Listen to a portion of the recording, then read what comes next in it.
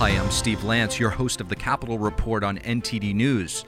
If you have not done so yet, please hit that subscribe button to stay up to date with all of the latest news coming out of the nation's capital and beyond. Joining us next to discuss the COVID pandemic, we have Rik Mehta, healthcare law professor at Georgetown University. Mehta is also an entrepreneur, pharmacist, and former candidate for the United States Senate in New Jersey, and we are happy to have him on to discuss. Rik Mehta, thank you so much for joining us. Yeah, it's my pleasure. Thanks for having me. Of course. Rik, we have the COVID lab leak theory here appearing to have been validated, at least the possibility that it was leaked from the laboratory in Wuhan. What do you make of this seemingly sudden turnaround?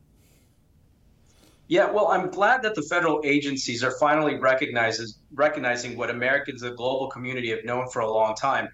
Really, the true question here is, was it leaked accidentally or was it leaked on purpose? So, Rik, why do you think this idea initially was suppressed, and how did the media's initial dismissal of the lab leak theory affect the public's perception of the pandemic in general? Well, there was a lot of effort by the Chinese Communist Party to push sort of this misinformation, disinformation out to the public for fear of retaliation and retribution against China, its tourism, and its economy. And this isn't new. We've seen this even back 10 years ago when we had H1N1, bird flu, SARS, and other viruses coming out of China. Where there was this push to downplay and mute the involvement of the Chinese government with these viruses, or from the fact that they stemmed from China because it impacted their tourism.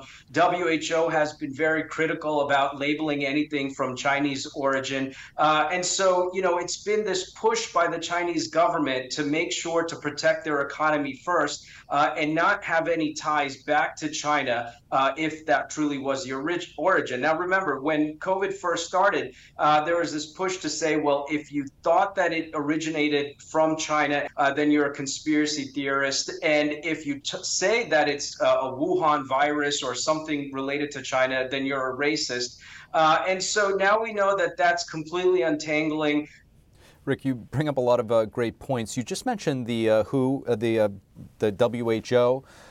With regard to the accord that was being negotiated yesterday, will continue to be negotiated, that essentially gives potentially the authority to determine future pandemics in our country and what measures should be taken. How concerning is this over, future policy regarding pandemics in the United States? Yeah, well, we can't take this lightly, right? There's a treaty called the International Health Regulations that countries that are members of the WHO have signed up for. Now, that's all good and well when you're sharing of information. And we know that China over the last years has been very reluctant to the point of being detrimental with sharing information to the global community on transmission of viruses. And we know viruses know no boundaries and they cross over. So of course, there's a level of interplay that countries need to work together and participate when you truly have a pandemic the size of COVID. That being said, this cannot be taken lightly. Every country needs to protect their sovereignty. They cannot just give an unelected body, an international governmental organization that has no accountability to the people and ceding that kind of authority that can then get into the lives of Americans in terms of surveillance, monitoring, tracking, mandatory vaccinations. Every single piece of that treaty needs to be looked upon. And before it's ratified in Congress, I think every member of Congress should read the international health regulations and make sure they know what they're signing up for before they cede any authority to the WHO in the name of pandemic surveillance.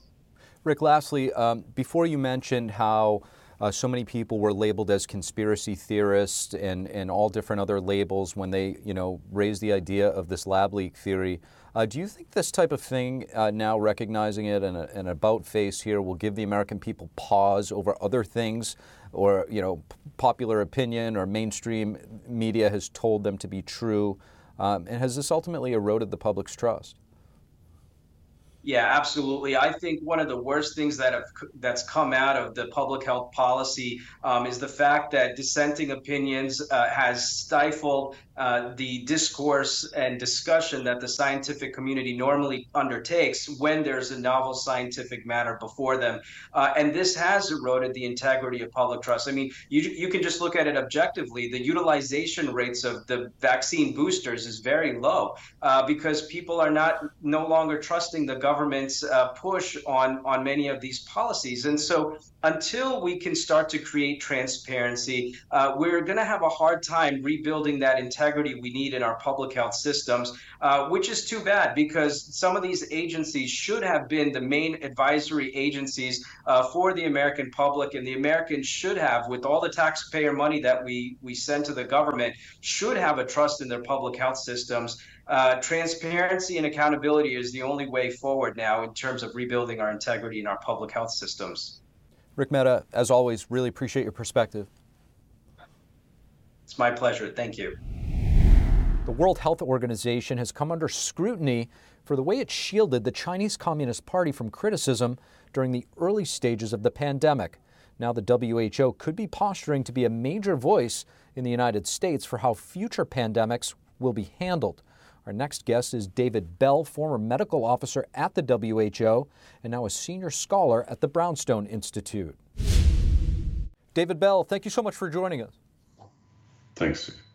David, the recent announcement by the Department of Energy actually giving validity to the COVID lab leak theory seems to have been overshadowing another pandemic-related story. The WHO is seeking power to override the U.S.'s response to future pandemics. I guess, is this true, and what should we know about it? Yeah, it's true that this is happening. Whether the WHO is seeking that or whether WHO is being used as a tool by other interests is an interesting question. But they are putting forward two proposals, one to be voted on in May at their General Assembly, the World Health Assembly, and one next year. And they both complement each other. The first one, which is the strongest, is amendments to the existing international health regulations. And essentially, they broaden the idea of what is a health emergency to, with the current wording, anything that could be potentially an emergency. So any variant of a virus or even beyond a virus, to anything that the Director General of WHO thinks could harm people across borders. It expands his powers to act independently, and it changes the recommendations from essentially recommendations to a binding or order, in effect, for countries to comply. So, so the current international health regulations include things like incarceration of people for quarantine, closure of borders, requirement for injections, etc. So all the things that we've seen in COVID, but potentially more extreme. And it puts the power to order these in the hands of an individual in Geneva, in an organization that is heavily funded by private and corporate interests now.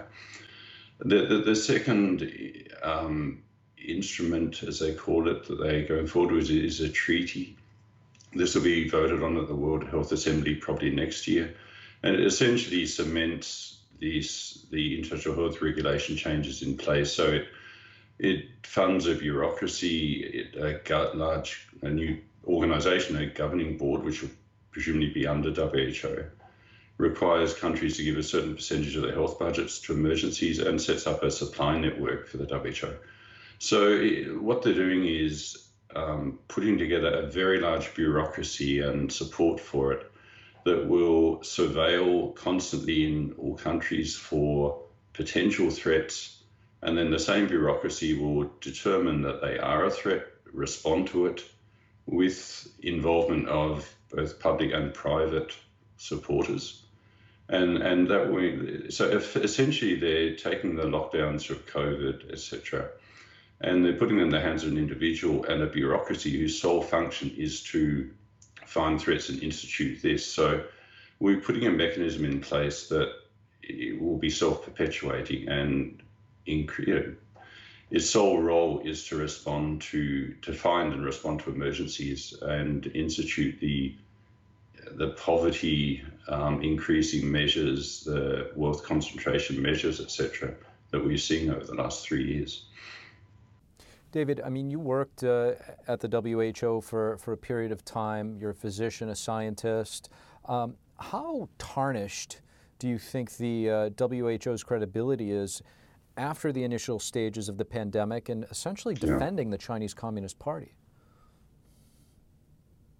Yeah, I think they're responding to outside interests. Over the last 20 years, there's been increasing corporate influence. The funding is very direct. Money is given by private individuals or corporations and also certain countries to act in certain ways and carry out certain programs. So the WHO has become a tool of other interests who are interested not in what the WHO used to be interested in, which was decentralization of power and increasing community power over their own health, etc. It's gone on this path of centralization, essentially of health fascism, where centralized global entities decide on what responses will be made at a global level to health. And these responses we've seen they're very based around the commodities that these sponsors of WHO produce or make money from. So I think that the problem is not WHO, it's the whole movement of conflict of interest and corporatization of international public health, which WHO is a part of. David Belle, really appreciate you joining us. Thanks. I just want to thank everybody for listening to this episode. If you enjoy our content, please leave us a rating and a review, as it really goes a long way in helping us spread the truth.